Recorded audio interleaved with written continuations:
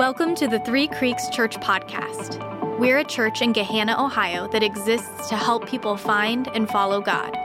We hope this message encourages you, challenges you, and helps you discover how much God really loves you.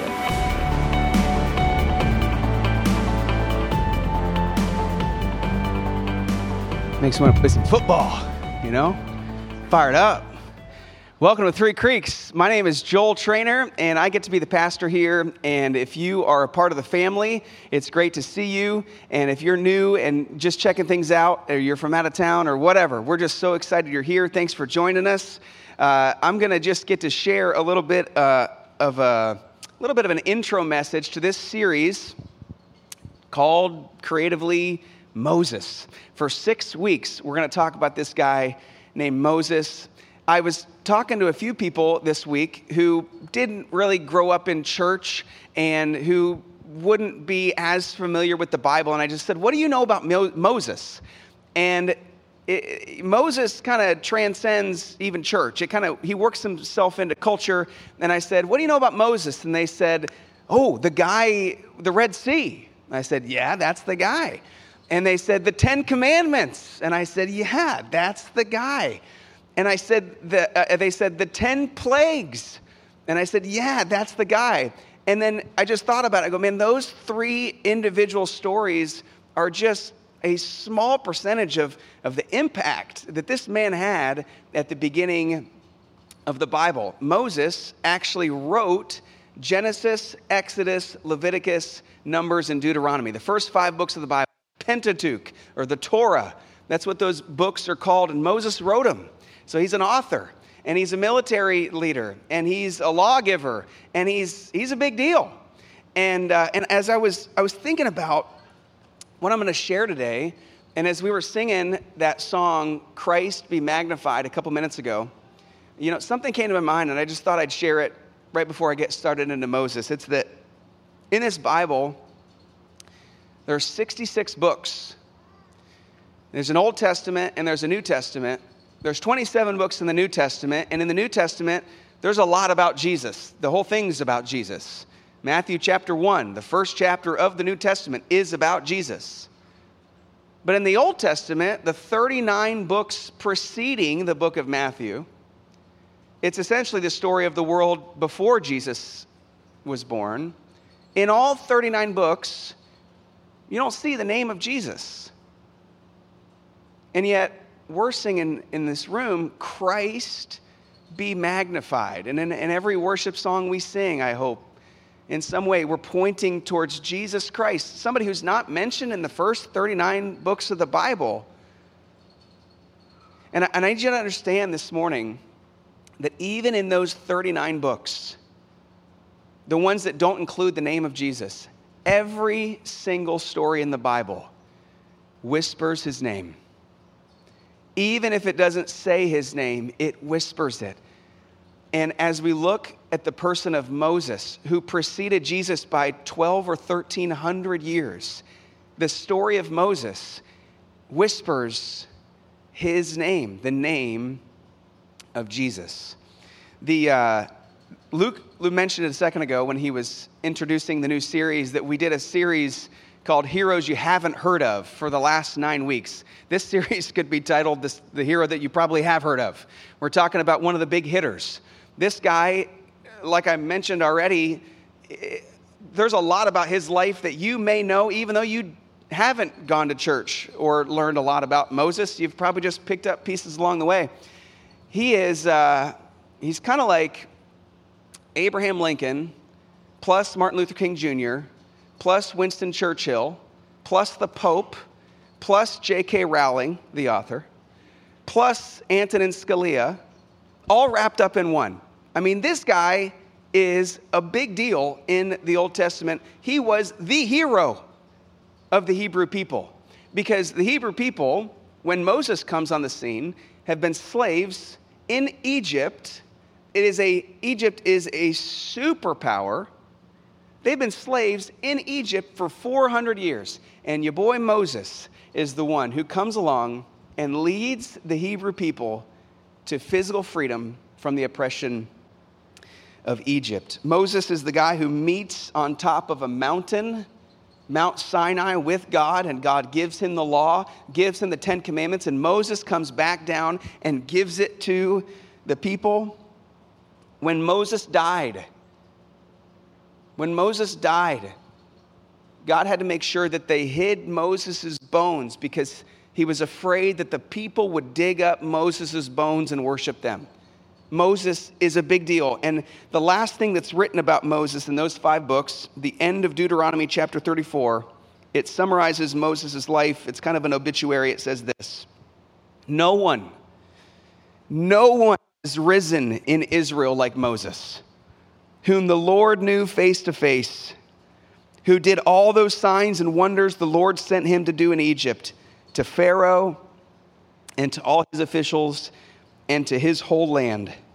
For no one has ever shown the mighty power or performed the awesome deeds that Moses did. Nobody did it like Moses did in the sight of all of Israel. He's a big deal. So when Moses was giving his final sermons to all these people that were worshiping him, probably a lot of them to a fault, when Moses was giving his final sermon, he said something to them that really would have surprised them. When he said it, they would have done a double take. Wait a minute. What did Moses just say? And they trusted him enough to write it down. And they trusted Moses enough. God had done so much through Moses that they took him at his word. He was probably right. He was the way that God was communicating to the people, and everything that Moses was saying was coming to be true, but it really would have surprised them. And before I share what Moses said, I want to try to give you a flyover of Moses' life so that when I explain what he said that would have surprised the people, you might also go, yeah, that would have been surprising. So let me tell you about Moses' life. I'm going to try to summarize 4 giant books of the Bible in 4 minutes. So you ready? Good luck to me. Here we go. So in 1400 BC, 3,400 years ago-ish, Egypt is a superpower. Egypt is the superpower nation of the world.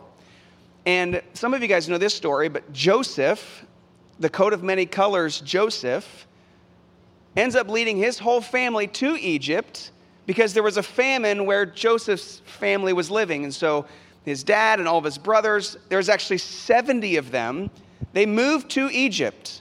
And at the time, Joseph, even though he's a Hebrew, he ascends, he's Pharaoh's right-hand man, he's got a lot of power. Well, the Israelites, or Joseph's family, begin to multiply and multiply and multiply and multiply. There's hundreds of them, thousands of them, turns out to be millions of them. So there's probably 2 million Israelites, and Egypt has 4 million Egyptians. But after a couple generations of people, there's a new Pharaoh in town. The new Pharaoh in town doesn't even know who Joseph was. And so rather than seeing the Hebrew people as a people to protect and to honor and to cherish, he sees them as a threat. The Israelites, there's too many of them right now. And so he enslaves all of the Israelites for 400 years.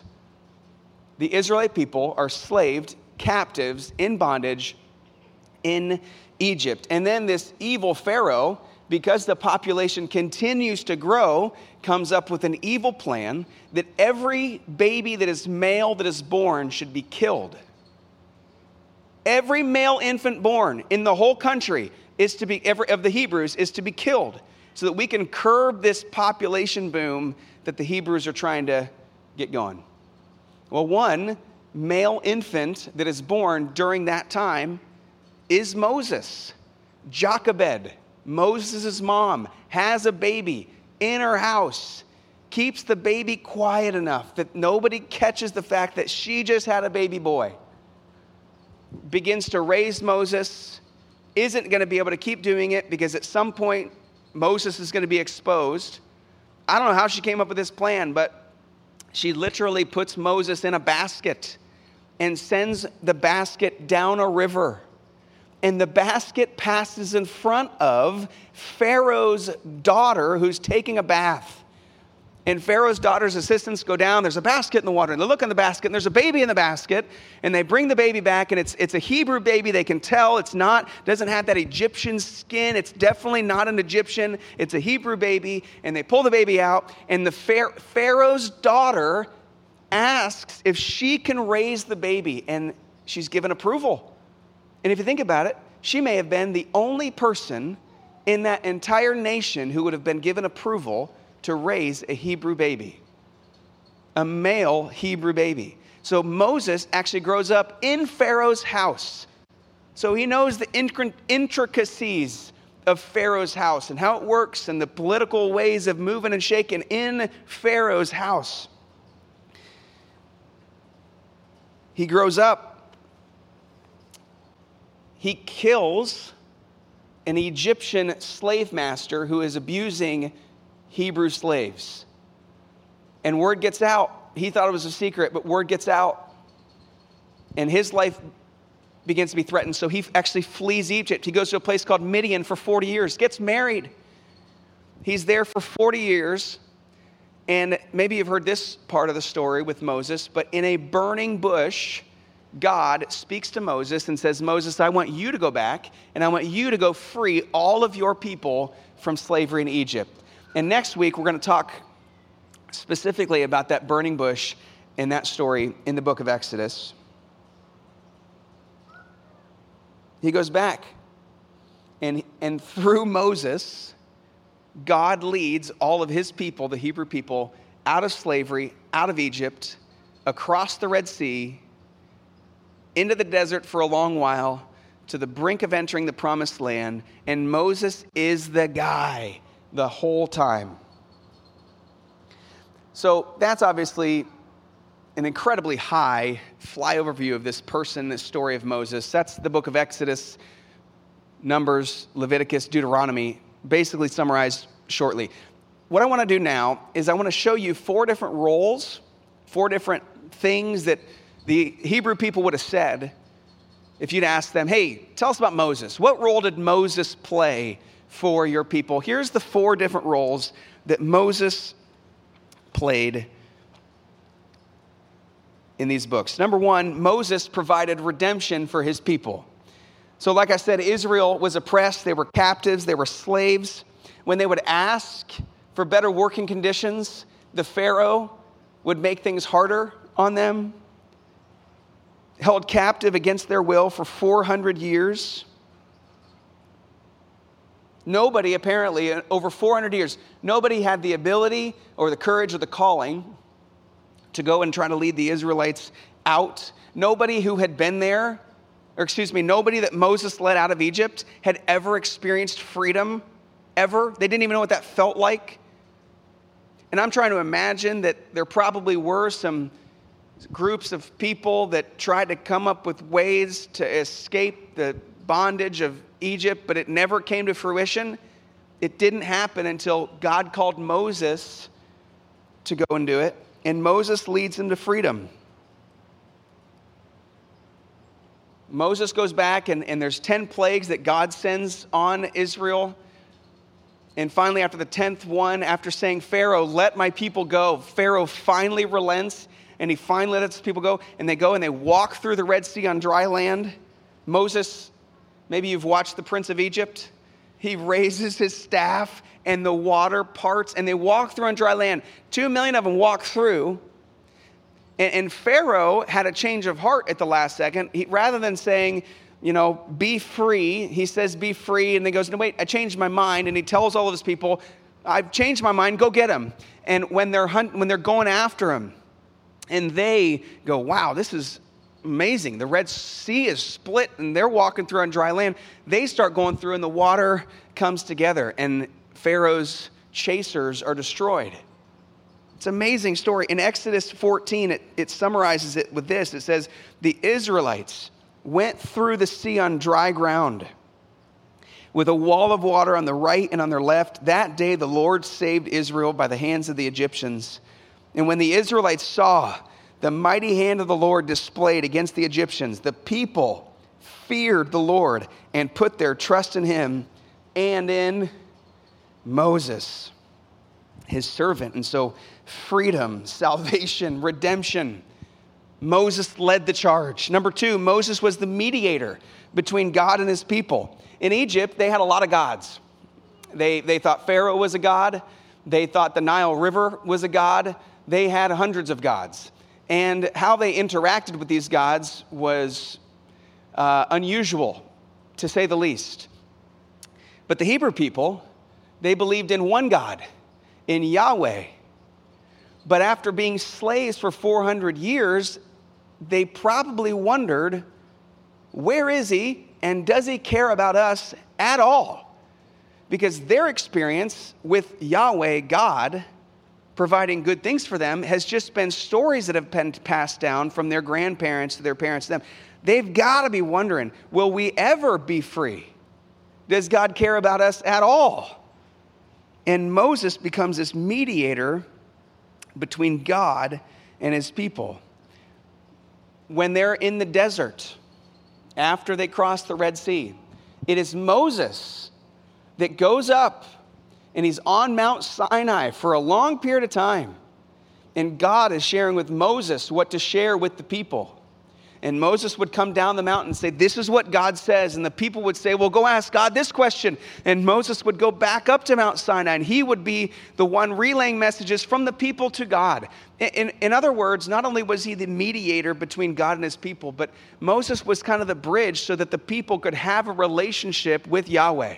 Moses was the one that was communicating between the two. This is the other role that Moses played. And if you want to read a lot more about that, you could read in Exodus chapter 19 about Moses being the mediator between God and his people. Number 3, Moses showed his people how to follow God. So when the people get out into the desert, they are going, man, God has saved us, and we are really thankful for that. How do we kind of repay? How do we follow? What are we supposed to do? How are we supposed to show God that we love him and want to follow him? And Moses reveals the law to the people and essentially says, this is how you do it.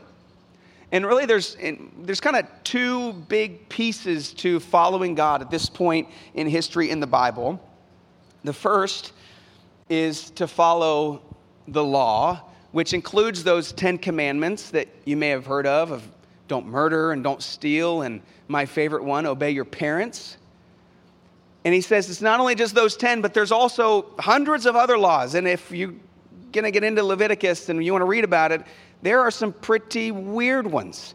Like it includes the different, they're not allowed to wear certain clothes that have mixtures of certain fabrics, or there's rules about how to punish burglars, or there's rules about, which seeds that you can plant together in a vegetable garden. Like, it is kind of funny. And then I thought about it. We read that, and I kind of judge. I guess I'm judging God. Like, God, did you really have to say that? And then I think, well, when those people look at us and they go, if they heard about some of the laws that we have now, they would probably think that we were pretty weird. Like, why, when they see that we have a law that says you can't go 70 miles an hour, over 70 miles an hour, they must have been like, that is impossible. Like, there are no camels that can run that fast. Like, when they hear, here's some other laws that I found out this week. It's illegal to wash your neighbor's car in LA without permission. It's illegal to drive a car in reverse on a public road in Arizona. Think about that for a second. And you're not allowed to drive a black car in Denver on a Sunday. That is a law. And so they aren't the only gang that had some funny laws. We also have some too. They were asked to prove their love to Yahweh by obeying all of these laws. And then on top of that, Moses said it's not only just laws that you need to follow to show God that you love him, you also need to offer different sacrifices. There's this sacrifice system that Moses brought into play, and there were 5 different kinds of sacrifices. The first one were burnt offerings. And that's where somebody would come with an animal, and everybody had to do it.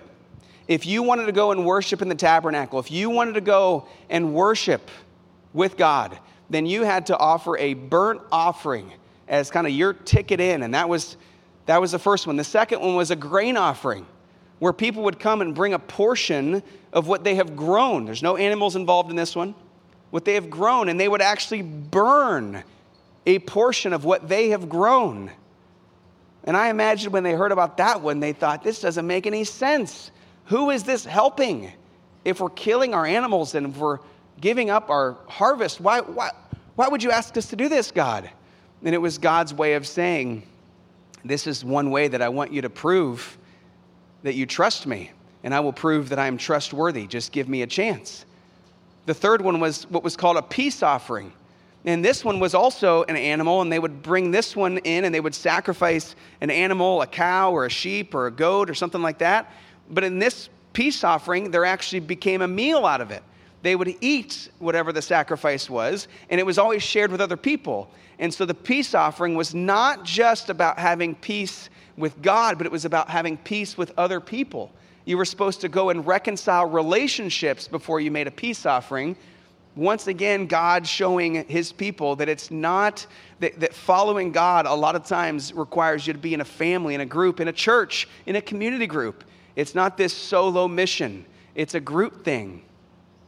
And then the last two are the sin and guilt offerings. And you only gave those.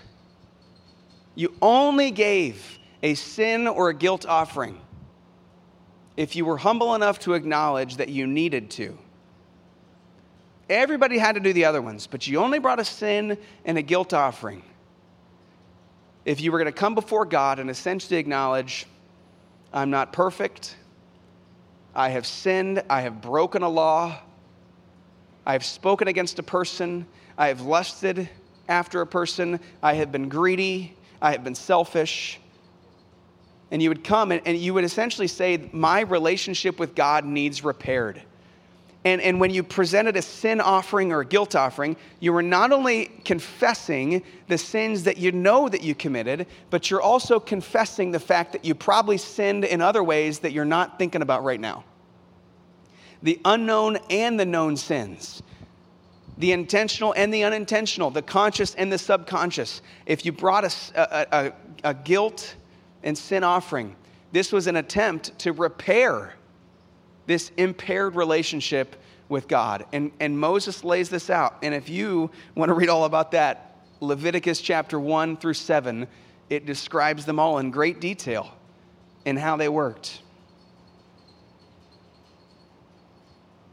Number 4, Moses gave his people hope for a future. Because for 400 years, they had no hope. They were locked up, and they had no power, they had no advantage, they had no way out. Their idea was to, let's just have children, make it work, live this life, pass it on, hope for the best for them. There's no hope. It's just not in the cards for us to be free. And Moses is the one that leads them to a place of hope. Because if you remember, I've been talking a lot about Exodus and Leviticus and Numbers and Deuteronomy. That's books 2, 3, 4, and 5. If you remember in the book of Genesis, which is the first book of the Bible, there's a guy named Abraham. And Abraham is the first Hebrew, the first Israelite, the first Jew. He's the one that was given a promise in Genesis chapter 12. God said to Abraham, I'm going to make you, Abraham, into a great nation. The descendants, they're going to be more numerable than the stars in the sky, and I'm going to give you this land. This land that I'm moving you to is going to be yours. And that land in the Bible is called the Promised Land. It's actually where the nation of Israel is today. It's the same spot. Remember 12 minutes ago when I told you that Joseph moved to Egypt with 70 of his family members? They were actually in the Promised Land. They were there. And they moved to Egypt to get some food, and then this whole thing happened. And now, 400 and some years later, Moses is bringing them back around, back to the brink of the promised land. And so they have hope that their children might enjoy the promised land. This was not in the cards a couple days ago for them. And now all of a sudden, Moses has brought them hope for a future. So Moses provided redemption for his people. He was a mediator between God and his people. Moses showed his people how to follow God, and Moses gave his people hope for a future. Now, remember what I told you a couple minutes ago, that Moses said something in a sermon at the end of his life that made the people go, wait a minute, what did Moses just say? And this is what he said in Deuteronomy 18:15. Adam, you can go 2 slides ahead. The Lord your God, this is what he said to the people. The Lord your God will raise up for you a prophet like me from among you, from your fellow Israelites. You must listen to him. He said, the Lord your God will raise up for you a prophet like me from among you, your fellow Israelites. You must listen to him. And at the time, if you were an Israelite, if you were a Hebrew, and you had been following Moses for all of these years, he was the guy that was going up Mount Sinai talking to God. And Moses comes down and goes, listen, there's going to be another prophet that God is going to raise up. You must listen to him. The people would have been scratching their heads and going, bigger than you, Moses? Bigger than you? Better than you? And Moses is going, you've got to listen to him. There's another prophet that's coming. I have been big in your eyes, but I am not big enough. I have been a good leader in your eyes. I am not good enough. Moses is acknowledging his humanity, his sinfulness in this speech that he gives to the people. And he says, there's another one coming. And the people must have just been like, I can't even imagine someone being more important than Moses to us. And this is 1,200 years before Jesus Christ comes to the earth. And when Moses writes that, and when he said that line to those people and they wrote it down, that's who he was referring to. He was referring to Jesus Christ. You see how every story in the Old Testament whispers his name. Because if you look at the list, go back to the list. If you look at the list, Moses provides redemption for his people. Moses was the mediator between God and his people. Moses showed people what it looks like to follow God, and Moses provides hope for a future. That is exactly what Jesus Christ does for us today.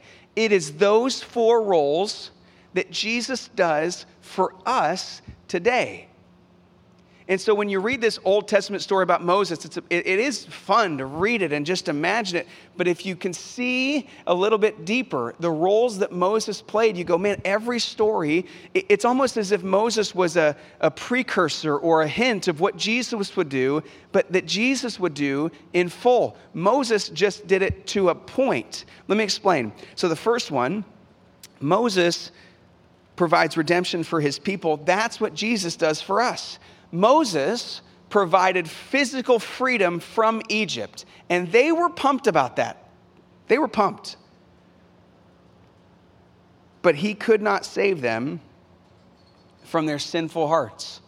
In other words, Moses was able to save them from outside enemies, but he was not able to save them from their inside enemies. And I talk to enough people, both in our world and in our church, to know that from time to time, we would actually rather have someone save us from our outside enemies rather than our inside enemy. We look at the giants of debt or divorce or depression and say, God, if you could just change those things that are affecting me.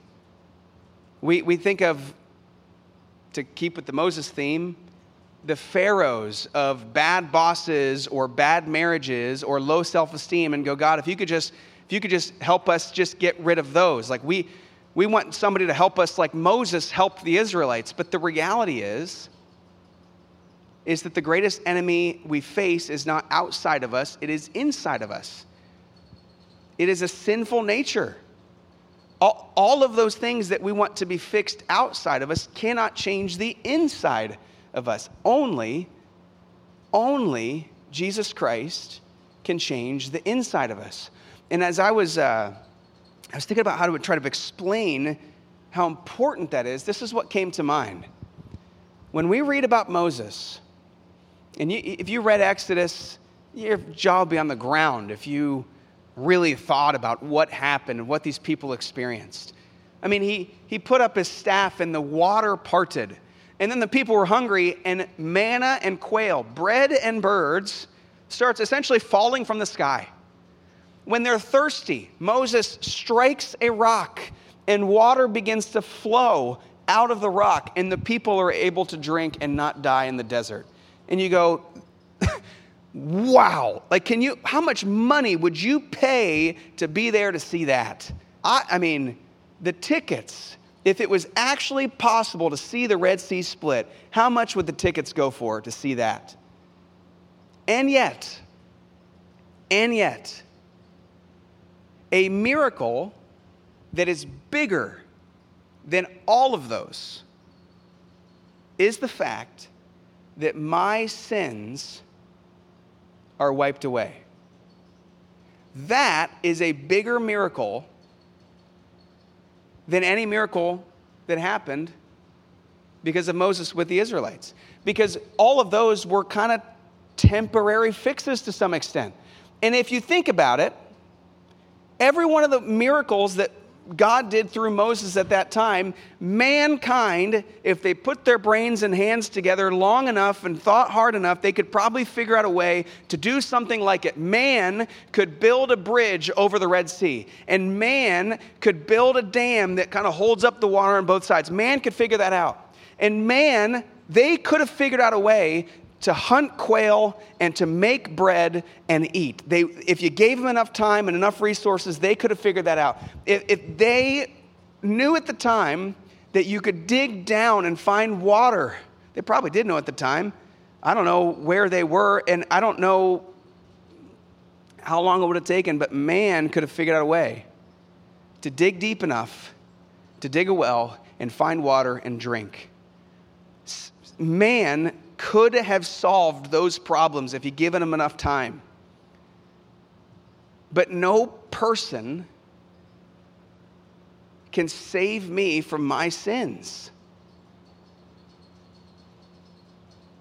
Nobody can do that other than Jesus Christ himself. And so because of that, because it is no person can do it, it is a bigger miracle. It's a bigger miracle than all of them combined. Number 2, Moses was the mediator between God and his people. 1 Timothy 2:5 in the New Testament says this, that there is one God and one mediator between God and mankind, and that man is Jesus Christ. He is the one that provides a way for us to commune with God, because, like I just explained, God kind of has a problem with us because we are sinful and we're bent to rebel and we do things that don't honor him. And so there's a gap because he's perfect and he's just, and so there's a gap. So somebody needed to bridge the gap, and that person is Jesus Christ. And I think about it this way. Imagine being in court and imagine being on trial. You're the one that is on trial for committing some kind of crime. And the other lawyers, the lawyers that are against you, they begin to display the evidence. They have you on camera. They have all of your fingerprints. They have your DNA. They have other people witnessing saying that they saw you do it. It is a slam dunk case for those that are accusing you. And you know you're guilty. But it is as though Jesus is your defense attorney. And Jesus Christ goes to the judge, who is God the Father, and he says to the judge, I know that my client is guilty. There's really no question about that. But the sentence has already been served and the price has already been paid, and I'm asking you to let him go for free. And God, who is just, God who is just has to ask the question and make sure, has the sentence been served? The answer is yes. Has the price been paid? The answer is yes. Then in that case, your client is free to go. And that is the role, the mediator, the defense attorney that Jesus Christ plays for us, that he goes before the judge and he says, they're not perfect, but because of what I've done and because the sentence has been served and the price has been paid by me, will you let them go free? And he says, let them go free. The price has been paid. Another role that Jesus plays between God and us. Number 3, Moses showed people how to love God. He gives them the law, right? He says, this is how you do it. This is the sacrificial system. These are the rules that you have to follow. And they stink at it. They're terrible at it for like 1,000 years. They cannot do it. They start out hot and then they give up. Has that ever happened to anybody else with a New Year's resolution that you made? They get after it at first and then they lose momentum. They lose motivation and they begin to fall and fail again and again and again. The whole Old Testament is a story of the Israelites falling and failing and not being able to uphold the law. And so they ask Jesus, can you just get rid of this for us? Can you abolish the law? Can we not have to follow these rules anymore? And Jesus says to them, I'm not going to get rid of it. However, I am going to fulfill it. So imagine if the Old Testament law for these thousands of years had said every Hebrew has to run 3 miles every day. That's how you show you love God. And the Israelites start out great. They start running 3 miles a day, day 1, day 2. Day 3, they have shin splints or some reason, some excuse as to why they can't run 3 miles. So they just run 2 and they hope that works. But then day 4, they stop and they say they're going to start the next Monday, but they don't. And so they just failed again. And they're essentially asking Jesus, can we get rid of this 3 miles a day thing? And Jesus essentially says to them, we're not going to get rid of the idea of running 3 miles a day because God is just and he doesn't change. But here's what we're going to do instead. I'm essentially going to run them all for you. I'm going to run all of them for you. And because of the great sin that plagues American Christianity, the sin of self-sufficiency, a lot of us go, well, I don't want somebody to do that for me. I want to do it myself. I want to earn this. I want to show God that I love him. I'm going to show up to church. I'm going to give some of my money. And I'm going to go to community group. And I'm going to serve on the First Impressions team. And God's going to love me because I followed the American Christian rules. And the reality is that Jesus was changing it. He was changing how it's done. He was saying, rather than trying to follow all the rules, you just have to follow me. You just have to try to live your life like me and accept the fact, which might be the hardest one to do, accept the fact that I'm going to run the 3 miles in your place every day. You have to receive what I have done for you if you really want to love God. Jesus said, I am the way, I'm the truth, I'm the life. Nobody gets to the Father except through me. That's what Jesus said. It wasn't through rules, it was through him. And so not only does he change the way that the law works, but he also changes the whole sacrifice system, right? Rather than having, you and I, we don't do grain offerings. We don't do peace offerings. We don't even own goats. So how would we keep up with that system? This system of bringing these burnt off every time, if Jesus didn't change it, every time you came to church, you'd have to sacrifice an animal in the courtyard. I don't think the middle school would allow these things. You'd have to bring that in, and then you'd have to sacrifice some of your vegetables that you've grown this summer. And then you'd have to sacrifice other animals so that you have meals with people. And then every time you sin and you feel guilt and shame over that sin, you have to sacrifice another animal. And Jesus says, how about this? How about I will go to the cross and I will be the final sacrifice so that you never have to make a sacrifice again.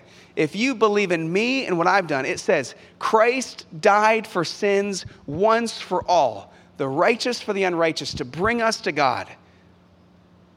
And so Jesus says, we're done with the sacrifice system. I am the final lamb that needs to be sacrificed. And so I'm saying this not flippantly, but rather because of what Jesus did for us. Rather than sacrificing animals in the courtyard, after church, we're going to eat Donato's Pizza. And we're going to do that because of the freedom that we have in Christ, that we don't have to jump through all of these hoops to be with God. Rather, we get to be with God and enjoy being with him and with one another rather than following the rules. Here's the last one. Moses gave his people hope for a future. And so these people are out in the desert. They're hungry, they're thirsty, they're tired, but they have hope. They're not in slavery anymore. They have hope. And they kind of waver back and forth between how much they love Moses because they get tired of being in the desert for a long time. But deep in their gut, they have hope. And they stay the course.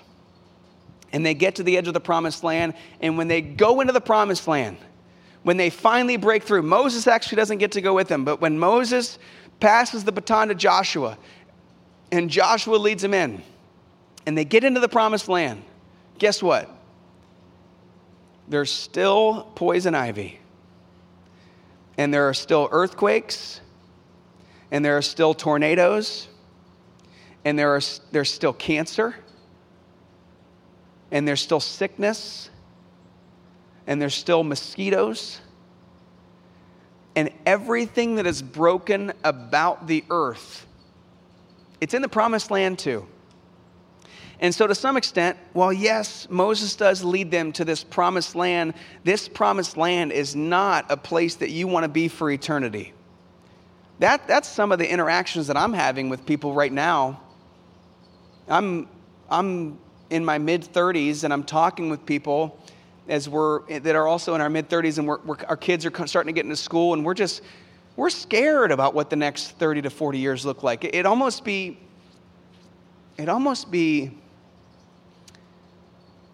better if we could just fast forward through this broken world, because it hurts, and growing old isn't for cowards. And my parents are going to die one day, and so are yours. And our kids are going to be picked on, and friends are going to get sick, and people are going to have car accidents. And it's like, man, living in this broken world stinks. And Moses, in leading them to the promised land, was leading them to something better. They did have hope in it, but it was temporary and it still was broken. But Jesus does them one better. Jesus provides hope for me, for my future, because I know that by putting my faith in Jesus Christ, when my life is over, I have another promised land that awaits me. I believe that God is preparing a place for me, one that doesn't have poison ivy, one that doesn't have cancer, one that doesn't have tears or pain or addiction or depression or anxiety or whatever else you're facing that isn't great in your life. This promised land that I'm talking about, heaven, doesn't have any of it. It is a perfect paradise under the power of God, and evil doesn't exist there. And that is a promise that I hold on to. It's the hope that I have in this life. And so you see, if you zoom out, yes, way to go, Moses. But all your solutions were temporary, and they all were on the earth. But what Jesus does is he takes them all and he says, hey, what Moses did for you, that was a glimpse. It was a glimpse. It was a hint of what I actually want to do for you for eternity. Yes, Moses could free you from Egypt, but he couldn't save you from your sins. But I can. And yes, Moses was the way that you were going to communicate with God. He was kind of running up and down the mountain doing that. But now through me, you can communicate anytime you want. You can pray in my name to God the Father forever. You can do that through Jesus. Moses was going, okay, this is how you follow God. These are the rules you have to follow. Jesus comes on and says, listen, I'm going to go ahead and fulfill that for you. You just follow me. We'll do this forever. And Moses says, you can have hope. I'll lead you to the promised land. And he does. But that was a temporary solution. Jesus says, you can have hope. I can take you to a promised land called heaven. and it never ends. And so you see at the end of this story that every story, including Moses, it whispers the name of Jesus Christ. And so when we sing, Christ be magnified, that is appropriate. It's not appropriate for us to say, Moses be magnified. If we tried to sing that song, Moses would turn over in his grave. He couldn't even imagine singing about him, because he knows, even Moses knew, that his whole story was a precursor to this person of Jesus, this next prophet. You should listen to him. When Moses died, that was it. But when Jesus died, that wasn't it. That was the beginning of life for us forever through faith in Jesus and his resurrection. So here's how I want to end. I'm just going to put this one slide up there. And I just want you to read it and reread it and think about it. And then ask yourself the question, are you allowing Jesus to do these things in your life? Have you let him redeem you? Are you letting him currently redeem you? Because I talk to a lot of people who have been saved and who say, yes, Jesus forgave my sins, but they still live underneath this guilt and shame because of some more recent mistakes. Have you let Jesus, are you letting him redeem you? Do you believe that he's the mediator? Do you believe that in the next 2 or 3 minutes that you can actually go to God, Yahweh, directly through Jesus? That he is your defense attorney, that the price has been paid, and you can go straight to God.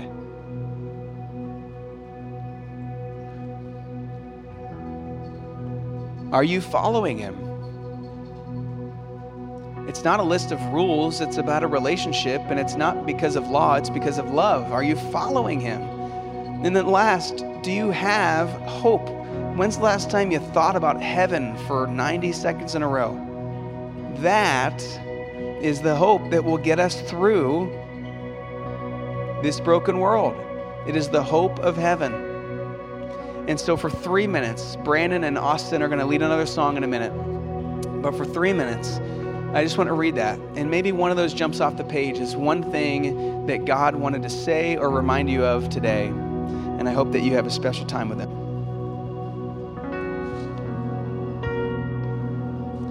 If anybody would like to pray, we have a prayer team in the back. Looks like there's a couple people already there. I'll be back there too. And we would love the chance to pray with you either during this time or during the last song as well. Thanks for listening to the Three Creeks Church podcast. To find out more about our church, to give online, or to attend a service, visit threecreekschurch.com.